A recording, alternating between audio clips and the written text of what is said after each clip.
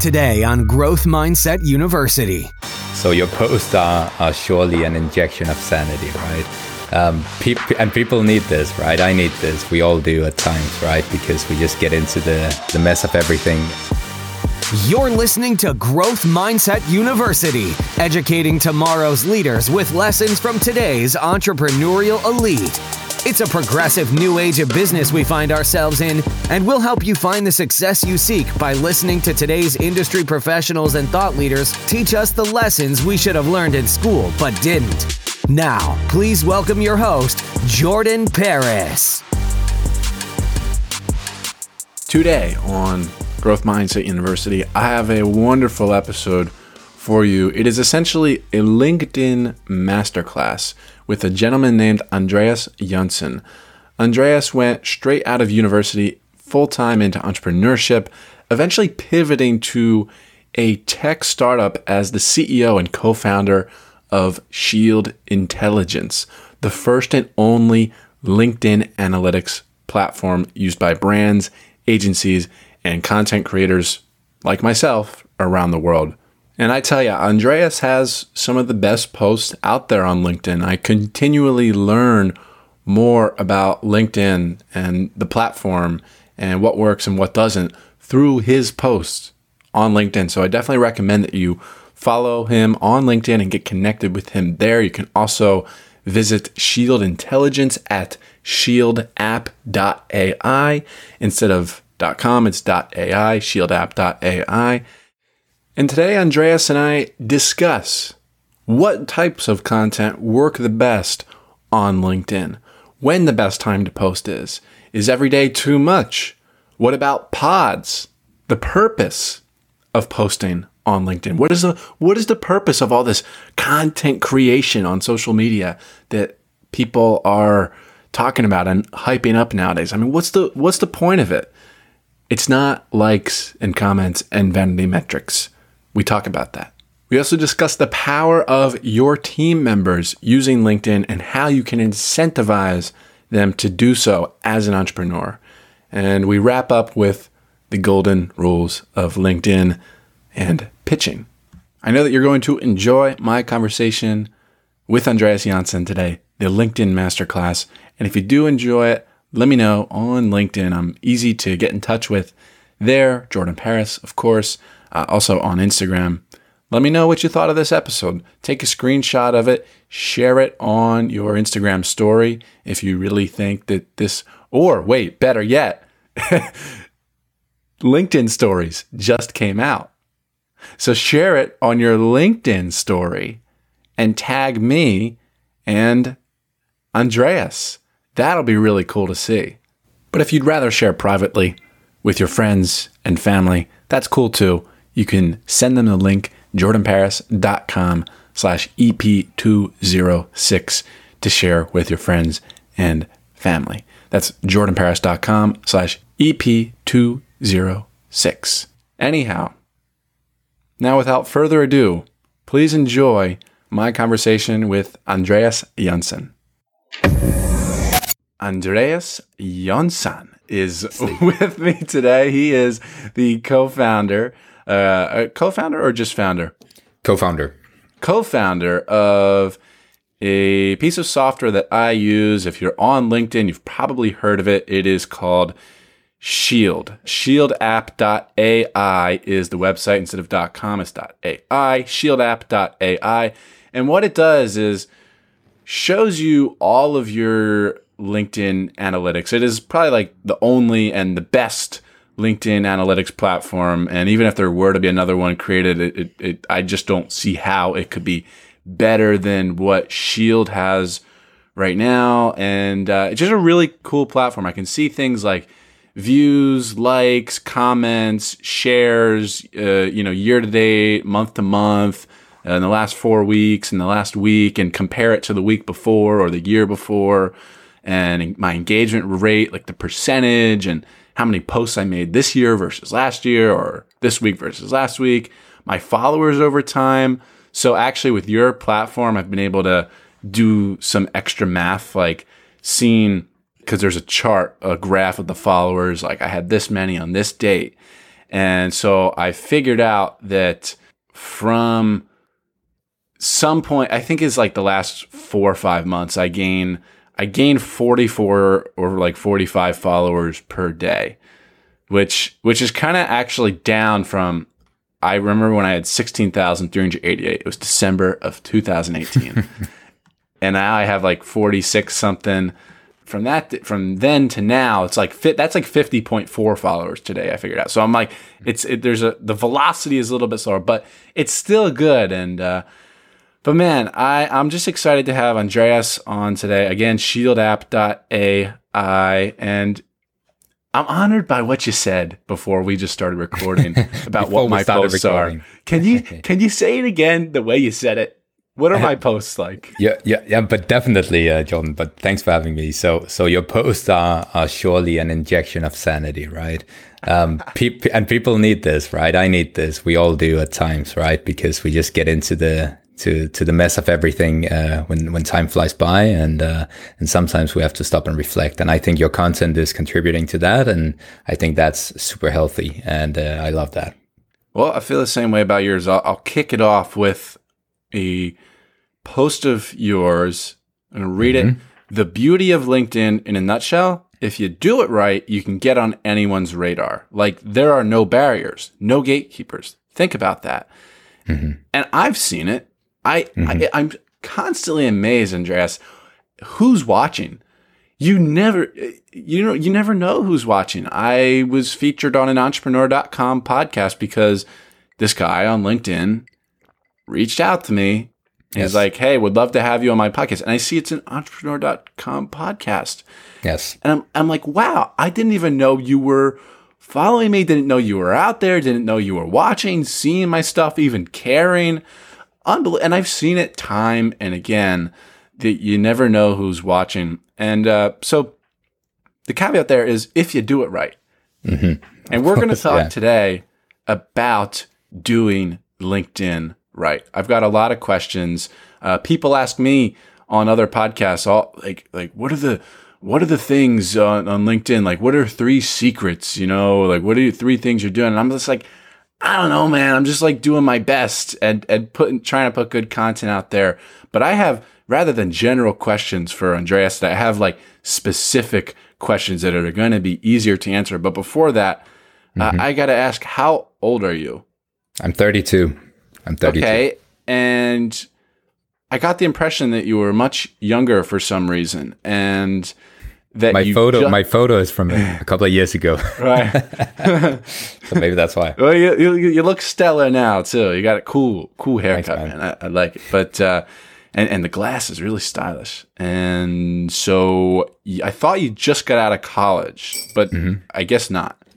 No, it's like 4 years ago or so. I wasn't the fastest. So the way it is here in Denmark is that you usually graduate around your mid-20s. If you go like straight through everything that they want you to go through. And I was slightly slower than that. So I was 27, I believe, when I graduated, which is 5 years ago. And did you ever have a normal job, or did you just go right to Shield?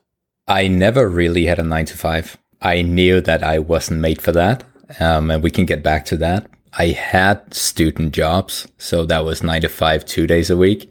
And I think that was plenty of 9 to 5 to me. So I quickly realized that doing my own thing, building my own stuff, experimenting, trying to put something into the world and change habits and the lives of people for the better was my thing. So I went straight out of university, had a couple of months, collecting my thoughts, and then jumping straight into like agency life. My co-founder Alexander from Shield and I started an agency, the first business out of school. But it wasn't Shield. I was just looking on. Shield. What's it called? I was just on the website, I swear. Yeah. Agile Squad. Yes. So it started just like Shield as a working title with that name. And the idea was that we believed we had some skills and some competences and capacity to help people. And we had this idea that we could sort of come in as a SWAT team. go down in the epicenter of a company and do our thing, agile methodology, help people out, and then get back up in the chopper and fly away again. That was sort of how we envisioned our company at the time. And we did in fact do that. Not so much helicopters involved, but we did come in and help people building their ideas and challenging them on that. So it started there, and Shield came then as you could say, side effect of working with customers, with clients there, and then just sort of going that way. Yeah, that's a good question. So we were perceived as the tech guys, right? So we had, this product service knowledge. We had some engineering skills, and we could put things together and see if they could fly. And so there was this domestic organization company here that is not your regular LinkedIn company. They're not active there. They didn't do anything there, but they asked us if we could aggregate LinkedIn data. And at the time, we didn't know why that was even a need or something anyone would want. We weren't active ourselves. Yeah, what year reaping was that? the benefits. 16 or something? 17. So in 17, somewhere. That's when 17. LinkedIn, I think, really started to get a second wind. Yes, exactly. And I think that was maybe something they picked up on, but we hadn't yet. And they talked to us about it and asked if we could look into it, because we were the tech guys. So we started looking into it and started asking ourselves all these questions from a beginner's mindset, like, why would they want that? Why LinkedIn? Why now? Is there something to be done here that we can do at scale, bring business into it, and, build a product that could serve a market? And we started looking into things, and we spent a lot of time doing that while we were still consultants on the side doing our thing in Agile Squad. And then we just saw the light, I would say, not, overnight, but over time, that there was indeed a market here. There was a gap to be filled. There were no analytics. And we saw all kinds of different use cases, from solo creators to agencies to big corporations doing all sorts of initiatives on LinkedIn or utilizing LinkedIn. And we just figured that, man, we got to go with this. We got to build a product. We got to serve a market. We got to figure out who's interested. And then we just started doing that. And then over time, we transitioned from the agency into a product tech startup, which we're now doing full time with employees and so forth. How'd you code the thing? I mean, did you code it? Did you hire an agency? Because that's like the big hurdle with starting these types of things.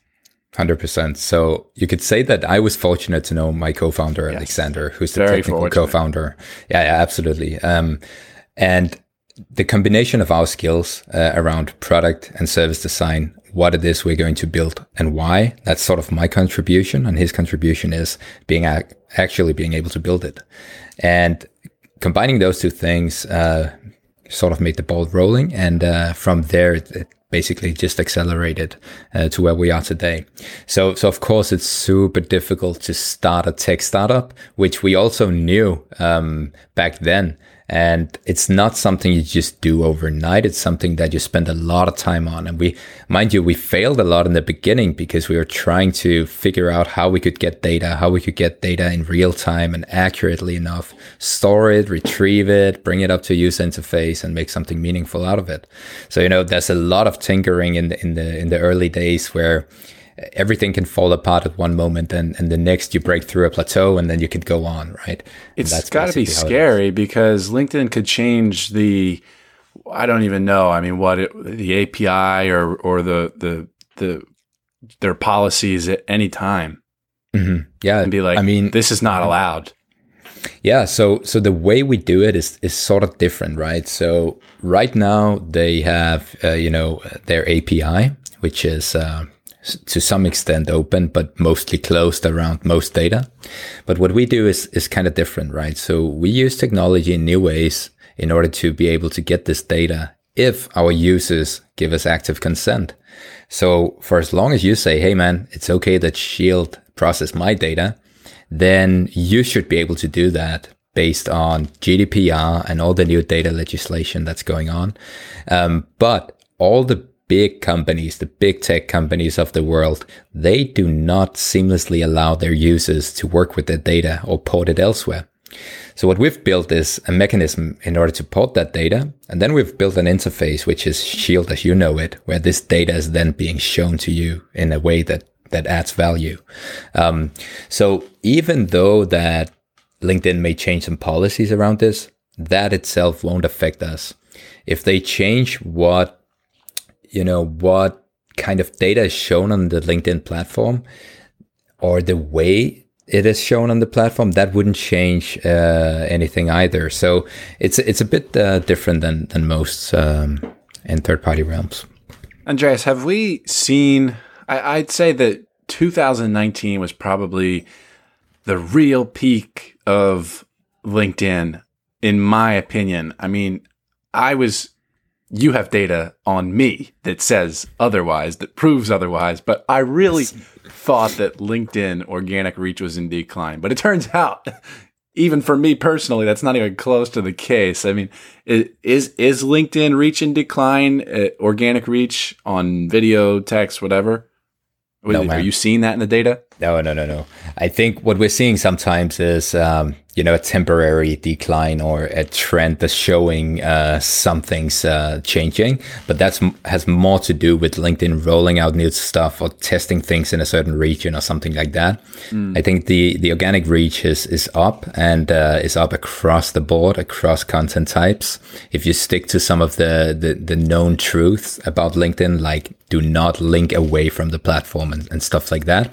But if you stick to sort of adding value, keeping people on LinkedIn, starting conversations, if that's sort of your focus, then you're going to do really well with your content. And that's also what you're seeing, I would say. Speaking of LinkedIn testing things, I mean, how cool would LinkedIn stories be? We haven't seen that in America. Have you seen that in your region yet? Any testing of that? No. I'm excited for it. Yeah, me too, man. I could imagine that you would be able to put out a lot of great content. Oh, it would be, it all would the time. Change the game for me. Yes. I mean, same here. I hear from people in Australia who's had their hands on it. Apparently, that it's changing up the dynamics because people are showing these like behind the scenes, sitting at the office with the phone instead of a good camera like this. Exactly. And we've gotten sort of used to that on Snapchat, but that's not public, right? So it's sort of add this strange dynamic to LinkedIn because it's professional and all, but at the same time, we like the authenticity and the trust and everything like that. So I think if used the right way, and whatever that is, if used the right way, then I think it can add, tremendous value to those who embrace it. Yeah. Before we get more into the what to do, you mentioned a what not to do in do not link away from the platform. Mm-hmm. I, for example, will use, like when I reference a podcast like I did a couple hours ago in promoting a podcast, I will do Jordan Paris space.com / EP200 or whatever. So as to not hyperlink it. And I don't think that it decreases my reach in that way. So I will put it in the comments. So that's a good way to get around that. What other things do you come to mind, if any, of what to really stay away from on LinkedIn? Yes. So the one we just talked about is an obvious one, like don't link away, right? And another one is be careful with tagging too many people. We see it all the time. So spammy. People just tag a lot of people, and I get tagged a lot in first comment, like come view this, or in the post, stuff like that. And at first it's flattering. Someone tagged me, they thought of me, wow. But at some point when you get tagged a lot, it becomes spam. Needy. And yeah, exactly. And what people do then, like myself, and I could imagine you would do this sometimes perhaps as well, is go in and remove the tag and perhaps even block the person if they keep doing it, and that is going to flag their profile. LinkedIn system picks it up. And if you continue to get those reports that you don't know you're getting, then at some point your profile is in bad standing. I don't know how that affects anything on the platform, but I could imagine that you get punished somehow through your content, through your reach, whatever it is, sort of to correct your behavior around this. Yeah. When users take a negative behavior, I think Facebook has something like that, or if they click a certain, maybe if they click the three dots so as to, maybe report it like that, even just clicking the three dots is a negative action that Facebook picks up on and collects data on. Maybe it's three dots, maybe it's not, but, I totally see. I didn't understand like why tags would be bad other than just the obvious, like it's really annoying and even transactional, but now I understand it when you say it like that. What about, let's start with this in terms of what to do. How often should you post? Oh, it's a good question, Jordan. It's a good question. So you had a really good post about this. I already half know the answer to this one. Yeah. So my answer is always, and that sounds super biased, but I would always check my data, and I would always suggest someone to check their data because, okay, let's make a parallel. Okay. So let's say you want to run a marathon, right? You have some goal in mind and you go and take a run 3 times a week. Right. And then you ask your network, or you ask a network of personal trainers or something like that, how often should I run? At what speed should I run? How fast should I run to optimize my training? And they can say like, give you generic answers like, okay, if you run 3 times a week, do 2 5K and a 10K, and then you're going to get there eventually. You could do that. But the real answer would be like, what is your data? What does that show?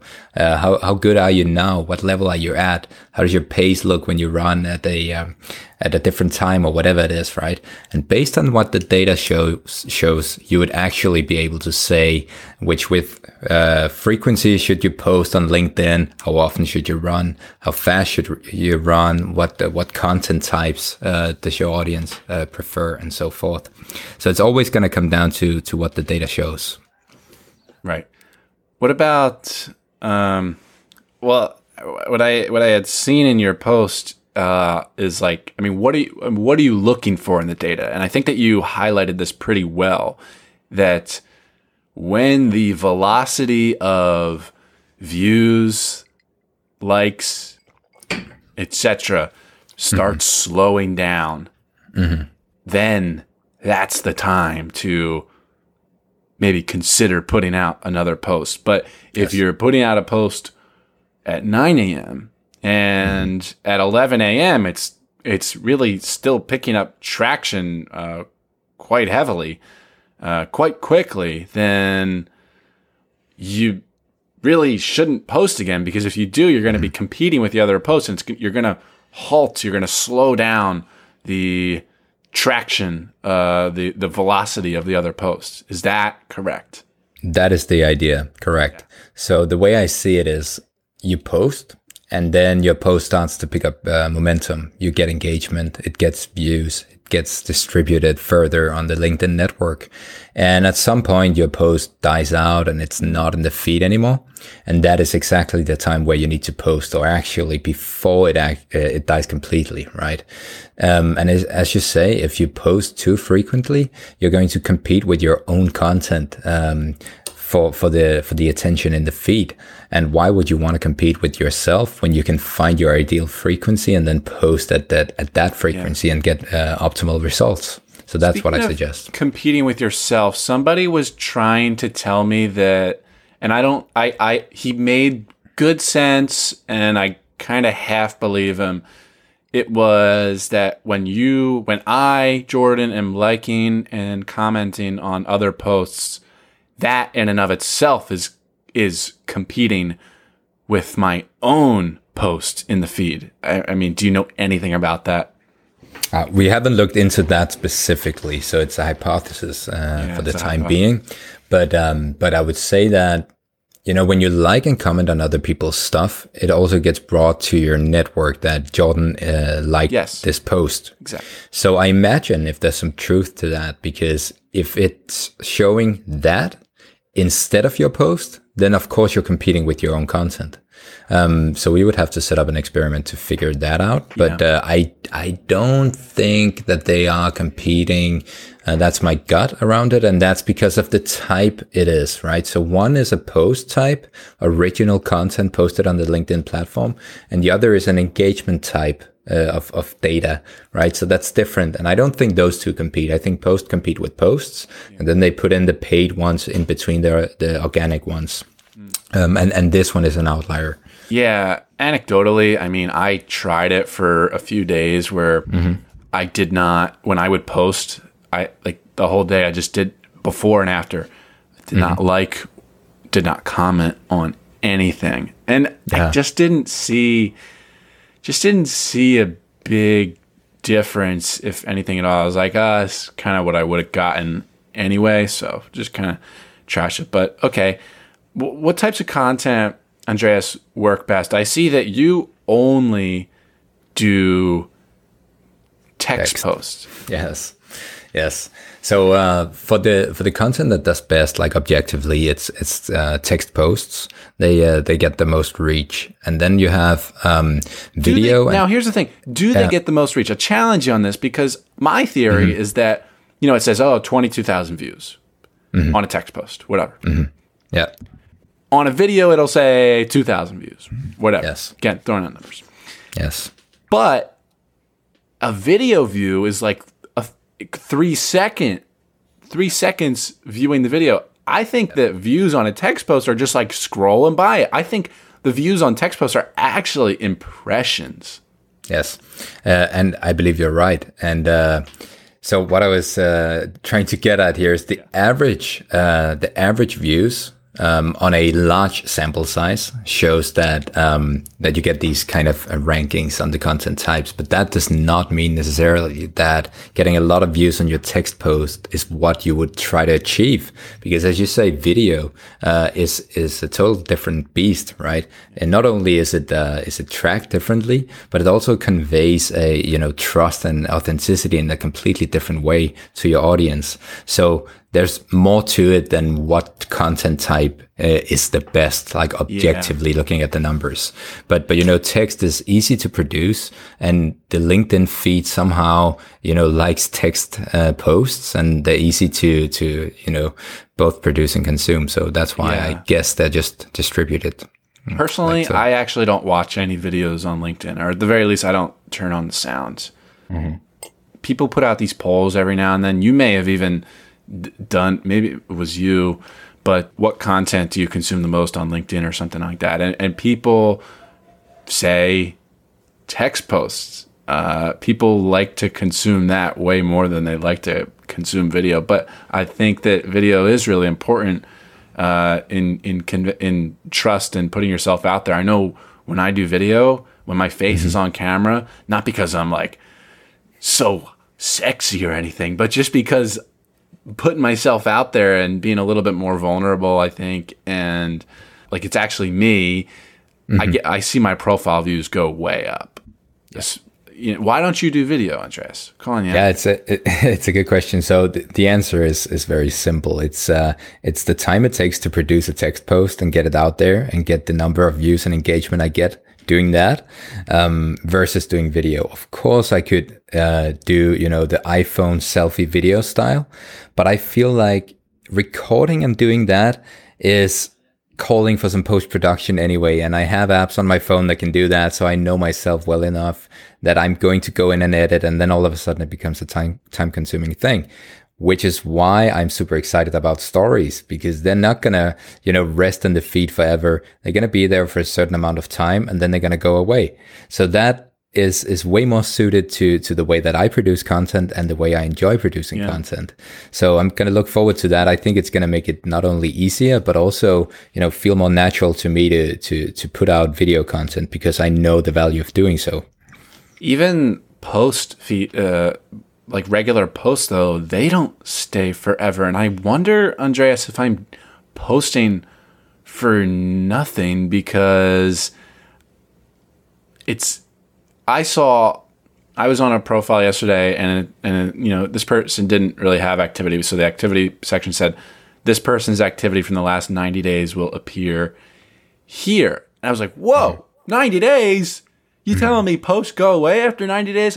I don't think they do, because I have posts from a year ago that like I can still see, but year and a half, you're not going to find it. No. That's scary. I think whenever I think of something like, oh, I post that, I want to find it, I'm like, oh my God, I pray that this is one of the few things that I repurposed on my blog. Yes. Because that's the only way you're ever going to see it again. Absolutely. And I think that's what you're supposed to do, right? Repurpose and use LinkedIn and the feed and the engagement there to figure out what your audience is truly interested in, right?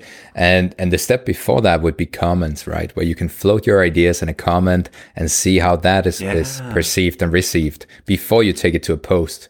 So I would always, look at it that way. The feed and your content on LinkedIn is not an archive for you in the sense of your blog or your podcast, right? But it's or even like Instagram. That's a lot better of an archive. Instagram, yeah, absolutely, it's way better. But the LinkedIn podcasts feed aren't great. It goes away after 300. It does? I didn't know that. On Apple, it'll start archiving. Yeah. Okay, but you have it at least since you produced it, of course. But no, unless you feature content on your LinkedIn profile, like feature a post, it's gone pretty quick, right? My post dies within 2 to 3 days usually. So after that, no one's going to see it or engage with it ever. But now I started featuring some of my posts on my profile on LinkedIn, and those posts, they keep gaining traction over time. And I mean, even doubling the engagement over the course of a couple of weeks, just by being featured. And in that sense, you can actually have your most valuable pieces featured, and you can keep them around for other people and more people to engage and see the value of it. So in that sense, you can work a bit around the fact that posts are, gone when they're out of the feed. Yeah. I love the featured content that they introduced not too long ago. I want to get into a little bit of how because you don't miss, man. I think I even told you, like you don't. I told you in a comment maybe a while ago, but you don't miss with your posts. You're very good. Like every post that comes out, I'm like, yes. And Thanks. So I want to get into how you're determining what to post. I know that you mentioned if a comment gets some good traction, a comment on another post gets some good traction, then you'll use that. I've seen the same thing. Like if I get 30, 40 likes on a comment, I'm like, yeah, I should post that. And I've done that. I will also use Twitter because I only have 415 followers there as of now. So I know when something gets 10 or 25 likes and like 5 retweets, I'm like, yeah, that'll do really well on LinkedIn. If something gets 5 likes, that won't do that well on LinkedIn. So I experiment like that too. How are you determining what to post, and how are you coming up with this stuff? And yeah. So I'm doing a bit like you. So I'm experimenting a lot. I'm using comments for that, and I'm using my content, my posts for that as well. So I'm actually just practicing in the feed, right? So there's a balance always, right? There are topics that I'm passionate about. Some of these things revolve around mindset, mental health, entrepreneurship, and all of that. But I also realized that my audience in terms of a business setting is maybe not, following me for that reason. So I need to balance it out. So I do me some of the time, and I just draft notes on my iPhone Notes app and polish them a bit, change a couple of words, try to reduce the amount of text I write, and then I post it and see how it goes. Nice. And then the more thought out posts around data and LinkedIn, I consult our data set. I talk to the team here and everything like that, try to see how can we add value and strengthen our presence as someone who knows something about LinkedIn, not because of opinions, but because of data, right? So I try to balance these things, and then I just shoot, Sure. If people don't like what we post, they're just going to scroll past it and it's gone soon anyway. So nothing's going to happen if nothing's going to happen, right? So that's how it is. I should have gone over this in the beginning of the podcast, but before we go any further, we should go over this. What is you have a whole data analytics company with shieldapp.ai, and you're posting a lot, I'm posting a lot, and we're talking about engagement and likes and comments and stuff and views. What is the point of all this? What is the purpose of posting? What is the point of this engagement? For me, when I started posting, just to rewind a bit, when I started posting, I learned firsthand that being seen by someone creates opportunities, right? So I started leaning into that. I started posting more, and it was, all sorts of things, right? And that just made people hit me up in the DMs, and connection requests came in of people who wanted to do business or join our company and stuff like that. And I was like, wow, this is crazy, right? Where does that come from? I'm doing nothing but speaking my mind here. And then I started leaning into that, started narrowing down on some key topics and all of that, because I saw the impact on business. And I think that's the reason why a lot of people do it. But not only business in that sense, but also your own development, right? You meet new people, you get challenged on your views, you argue around ideas, and you create new knowledge while interacting with people. And I think that's super interesting. So there's both the business aspect, the professional and personal development going on all at the same time. Well said. And I don't see anywhere else on the internet you get that right now. So I'm not Instagram about that. Not Instagram. Yeah. You tell me. Well said, man. I didn't think about the personal development aspect of it. You make a very good point there. Like how you craft arguments, how you challenge your own beliefs, how you get new ideas from other people who you would otherwise not know or not get to know because they're based somewhere else. You get all of that for free right in the LinkedIn feed. Yeah, it is. It's really cool. And the business aspect of it, I mean, I'll just say with me, every dollar that I've made the past several years can be traced back to LinkedIn. I just don't make, of course, the podcast has a lot to do with it too, but the reason I have podcast listeners is because LinkedIn. So you could trace it all back to LinkedIn. I'm very grateful for it. I mean, there's a really great business purpose to posting on LinkedIn and building your credibility there. Now, 100%. What about the best time to post? Is there? I find for me that 8:00 a.m. is my time, and that's the way I roll. And yeah, how did you end up at that? Well, I don't know. I found that when I was posting in the middle of the day, I just wasn't getting as much traction. That's when I think I'd like to. I have people all over the world, but I would like to think, I do think that so many of them are in Eastern Standard Time, or at least on the East Coast of the U.S. Or Central United States. So I when people are waking up, I don't know. I think that I think it's the best time for me. Yeah, it's just and it's hard to explain. Yeah, it is. Yeah. I don't really know why. I just have gotten in the habit of doing it at that time, I guess. Yes. Have you tried the complete opposite? Like 8 a.m. If that's the best time, like what would be the worst time? Like 2 a.m. maybe? I should try. Well, I would never stay up that way, but I should try like 9 p.m. Maybe I'll try. I think you should. I think you should try and just flip it and see what happens. Because you may be surprised, right? Yeah. And that's back to the data, I would say. And I'm trying to think about like who my audience is. So my education taught me this, like customer centricity, human centered design, all of that. So I'm trying to think like, who am I trying to reach, and how do they go about their day? What does a day in the life of my audience look like? And as you say, with 8 a.m., that could be just before coming into work, or you just arrived at work. So you're checking your social media. Do I have any notifications? And, you open LinkedIn and you see the feed, and there you are with a great post, and people engage. And that's maybe the gut feeling you have around it, that, okay, this is actually working. So you keep doing that. And that's great. But I would always, try to challenge myself, saying, okay, this that I'm experiencing as a maximum, as a peak for me and my content, is that a local maximum, or is it just or could it be a potentially a way higher maximum? Like, could you reach new higher heights if you do something differently? So I would experiment around that, and I think of my audience, and then I try to post when I imagine that they are on LinkedIn. And then I look in my data, see if I hit or miss, and then try to tweak and experiment further. Andreas is a man of data and statistics. We verifiable. We gotta be, man. There's so many opinions out there, and that's great, of course. But adding data to the mix is always interesting. It is.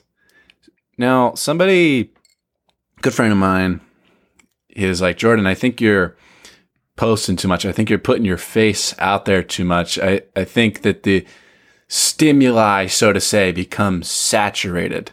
People are getting used to seeing you, and maybe they start to tune you out. I think it'd be better if you posted once or twice per week, so as to be a little bit more so that it's a little bit more special, a little bit more valuable, and not like a commodity that's just always there and predictable. Now, this person has no experience posting content anywhere. But what do you think about that? I get from a human behavior perspective what he's saying. And at least a little bit. But I just would make less money if I didn't post it. Yes. Yeah, so I would say I was curious about the person who asked this question in the first place, right? Was it someone who posts every day and is super successful that you could look up to in this regard, or is it someone who doesn't get it? Right. Yeah. Right.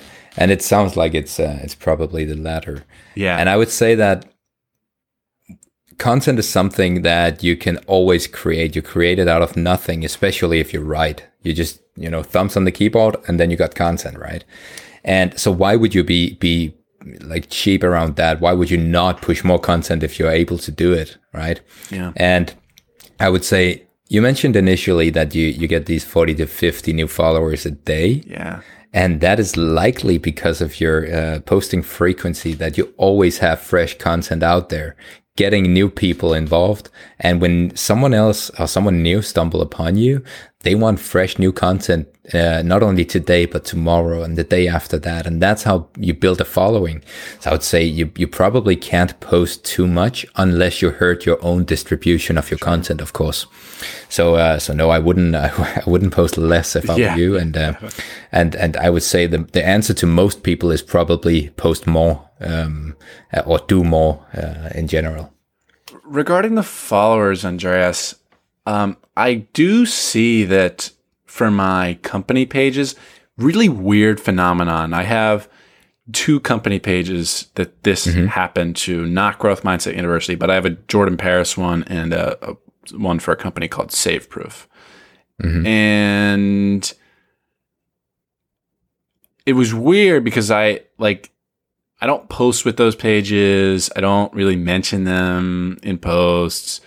But one day, the Jordan Paris company page went from like 50 followers, or like 30 followers actually, to like 600 and then 1,300. And you look and people from the Middle East. Very interesting. It happened with SaveProof too, like 20 followers. And then all of a sudden, like it's at 1,200 right now. And none of them, they're all third degree connections, people that I don't know, never heard of, probably aren't even or probably don't even follow me, or God only knows. Have you seen weird behavior like that? And even on my personal profile, there are like spam profiles that I feel like aren't even real, like that follow me. Yes, I don't get. So I've never heard about this phenomena regarding company pages that you just described. It sounds super weird, but I would say on the other hand, all it takes for something like that to happen at the scale you described is, a second degree connection stumbles upon your content because someone else liked it. That person perhaps engages on your content, brings it to their network, which are then third degree to you. And, that could be a bubble in the Middle East where a lot of people all of a sudden get to this content piece and all of them flock to your profile, your company page, and they just follow. So, it could be a simple explanation like that, but it could also, of course, be some bot network that targeted you saying, let's all follow Jordan Paris because problem is they don't engage. Reason. No, I know. But that could be an explanation still. Yeah. Did you look into who these people are? Or I've did you just, never clicked any of their of profiles. I just kind of just take a glance, scroll through. Yeah. I think I would look into it, man. Yeah. Maybe you got a niche. Maybe you're going to do a live tour in the Middle East. Who knows? Yeah. It could be an opportunity in disguise. You never know. Yeah. At one point, I was the number one, the number one education podcast in Nigeria. Not the Middle East, but it's been like tops in these really like interesting far away countries. So yes. No, but that makes a lot of sense actually, because the access to education is way worse than where you're based, where I'm based. So when people find something like your podcast, where you can get a lot of key insights and knowledge from great minds of the world, and you can get it for free, you can get it on your phone. Of course, people are gonna stick around and listen to this, and that's what I'm seeing. We see it as well with Shield, specifically in India. There's a lot of Indian people coming to Shield, and it's not because they want to see great numbers from themselves. When I talk to them, it's simply because they have realized that putting out great content on LinkedIn nets them more opportunities for writing gigs or whatever it may be, digital marketing or something that they do and can do from their home, right? But they can reach an audience who are willing to pay and have money to pay for these kinds of services. So all of a sudden, LinkedIn becomes their way to business and their way to sort of break out of the life that they have if they want to do more things than what they're capable of locally. And then they use us, of course, to experiment around the content and double down on what works, and then take off from there.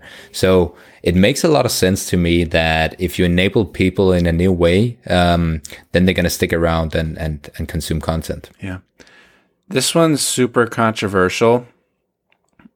And I have friends, man, that I know people, a lot of people that have grown to hundreds of thousands of followers with the help of pods. You know what pods are, right? Yes. Engagement groups. Absolutely. What do you, please explain? I mean, I'm sure there's some people listening to this that don't know what pods are. Explain very briefly that and what your take on them is in regards to LinkedIn. Yes.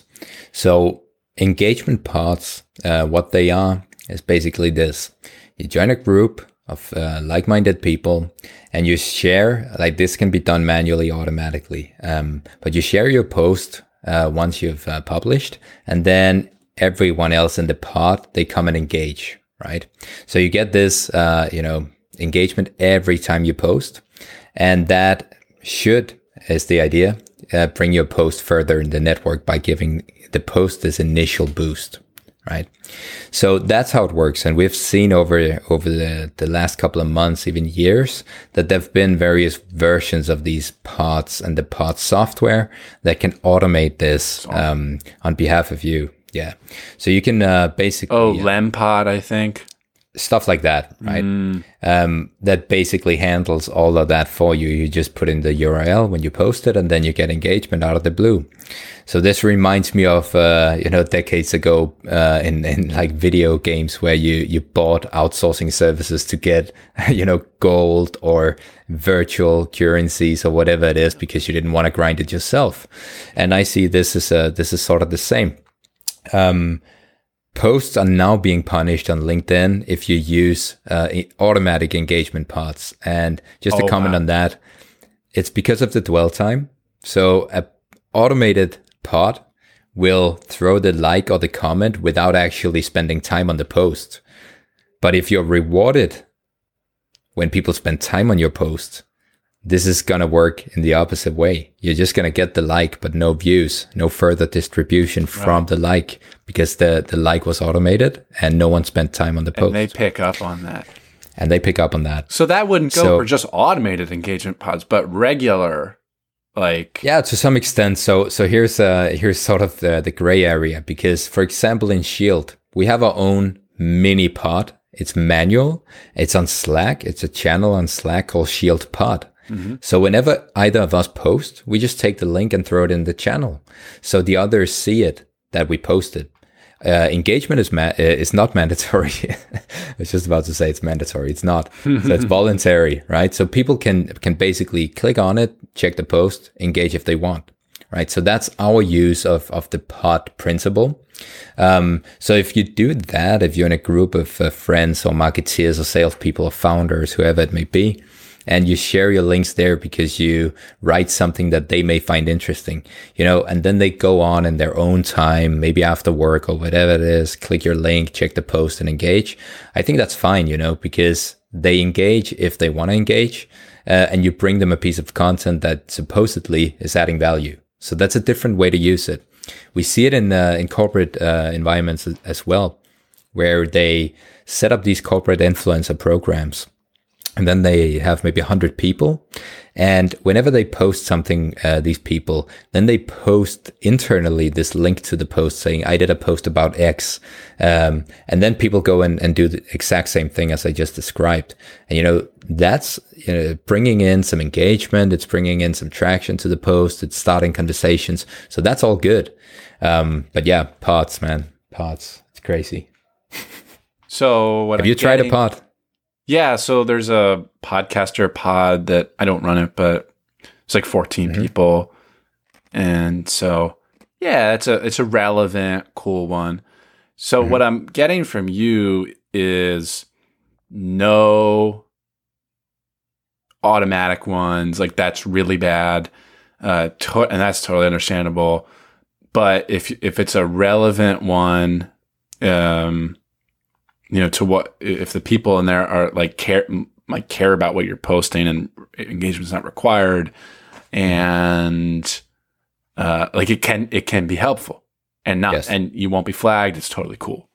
Yes, that's the way I see it. That's the way I see it, 100%. I don't think that there are people that are like so anti-pod, like no, it's cheating, it's unethical, it's not cool, it's and then they tag 20 people. Pod. Yeah, but that's it. I think it's the word pod that has negative connotations, because if you say, like, what I do in my pod is I tell my friends that I posted. That's what you did, right? So why is that bad, right? Right. Not bad. And I think a corporate one is actually really smart. And you've actually, I mean, it's interesting to know that there's a Shield one. You've posted on the power of your team members using LinkedIn, creating content on LinkedIn. How, Andreas, do you incentivize them to post there? Like, are you like is that part of their pay? Is that I don't get it, and I'd like to grow into a program like that. Yes, implement something like that, because it's powerful. I mean, it's powerful.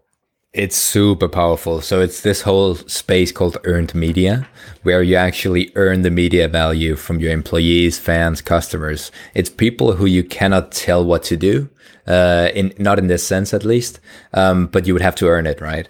So the way we incentivize, and we've had a lot of conversations with all sorts of brands in different verticals, different regions of the world, how to incentivize employees to talk positively on LinkedIn about the brand. So my take is always this. First of all, the individual employee is going to benefit, maybe even more than the corporate brand. Right. So that's sort of the baseline. And I always try to convey that, because if I can convince you that you're going to benefit and your employer is going to benefit as well, then why would you not do it, right? So I always start there saying, hey, you're going to create opportunities for yourself in your role in the company, but also at large, right? You may get new job offers. You may be able to compete for a promotion earlier because, the market is responding to you, and you all of a sudden become this thought leader, and you have a large following, and people engage on your content and all of that. It's going to give you leverage, right? As an individual. So I always try to convey that. And then secondly, knowing that you're going to probably do a better job in your role because of what you do on LinkedIn, that's going to make your life easier at work. It's going to give you more opportunities to, sell, market, hire, whatever it is, right? So there are sort of no ways you're going to lose doing this. And having a conversation around that is, for the most part, inspiring people to try and do it. And that's what we're doing at Shield. Having a conversation, inspiring people to do it, not like offering extra pay. No. I mean, I don't think that's the right incentive for that at all. No.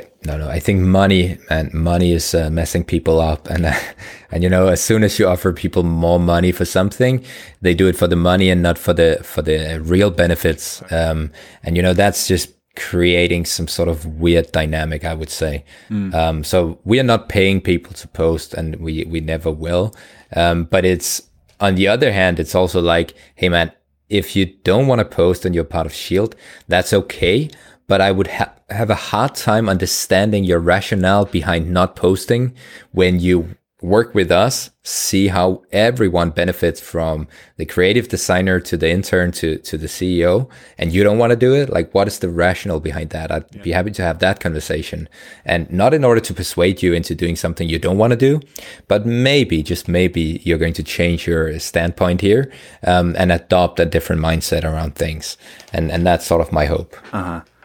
Andreas, this has been a lot of fun. Time has been flying by. I remember looking at the timer here at 35 minutes. It seemed like it was 2 seconds ago. I looked at it and it was at 35 minutes. And I was like, even then I was like, wait, how did 35 minutes go by? And I feel like we just started, and now we're at like 50 some. So this is crazy. It's been a lot of fun. This has been a LinkedIn masterclass with Andreas Jonsson. shieldapp.ai. You have to connect with Andreas on LinkedIn. His last name, Jonsson. Gonna wrap up. I've got a final question before the final question, Andreas. It is, if you had to compile 2 or 3 golden rules of LinkedIn, and let's inscribe them etch them into a clay tablet, what would they be? Oh man, that would probably be something like connect with the people you're trying to reach. Yes. Like, just do that regularly, and then post content daily. You can't go wrong with that. I mean, you're going to increase your network, and you're going to post relevant content for the people you increase your network with. Things are going to start happening if you do that. I can't believe we didn't talk about it, but I'm so glad you just mentioned it. That connect with I connect with my avatar, like my customer avatars, my listener avatars. I don't send connection requests anymore, but I used to back like a year, 2 years ago. And I connected with everyone who was a Forbes contributor. I typed Forbes contributor in the search. I typed in TEDx organizer, TEDx curator in the search. I typed in entrepreneur contributor. And what happened? Well, I got featured in Entrepreneur. I got a whole article written about me in Forbes. And I got a TED Talk. Yes. Like, all these opportunities have come from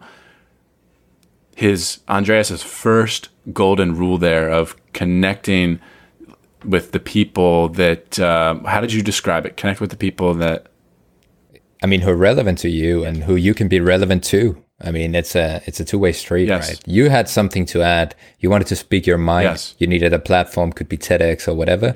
So you reached out to these people who are looking for great speakers to fill in their spaces on the stage, right? So it's a win-win. And I think your proactive mindset is actually what kicked everything off and is keeping it going. So keep doing that. Not to just keep going on it, but last thing, podcasters, I just sent connection requests to all podcasters. Obviously, I serve podcasters with my business, Trend Up Media, and I want to be on podcasts. Not every podcast, but I want to be on podcasts.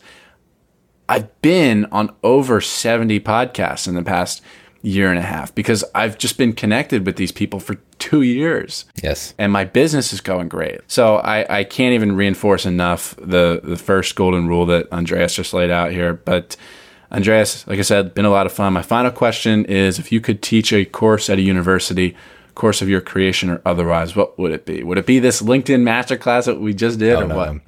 No, because before LinkedIn, right, LinkedIn can come and go, and that's a discussion in and of itself. But I would say the mindset and the principles behind, entrepreneurship, growth, and how you basically can approach life. It would more be a course like that, a philosophical one where you challenge beliefs, start asking the right questions, apply a beginner's mindset, and start doing things instead of just reacting. That would be my go-to. Andreas Jonsson, you're the man. Thank you very much. Thank you, Jordan. We've reached the end of this episode of Growth Mindset University. For more keys to success and methods to inspire your entrepreneurial spirit, head to jordanparis.com/course and enroll in our free course to elevate your podcast to the next level. Be sure to pass the show along to someone you know who will benefit from the lessons learned in each episode, and we'll catch you and them on the next episode of Growth Mindset University.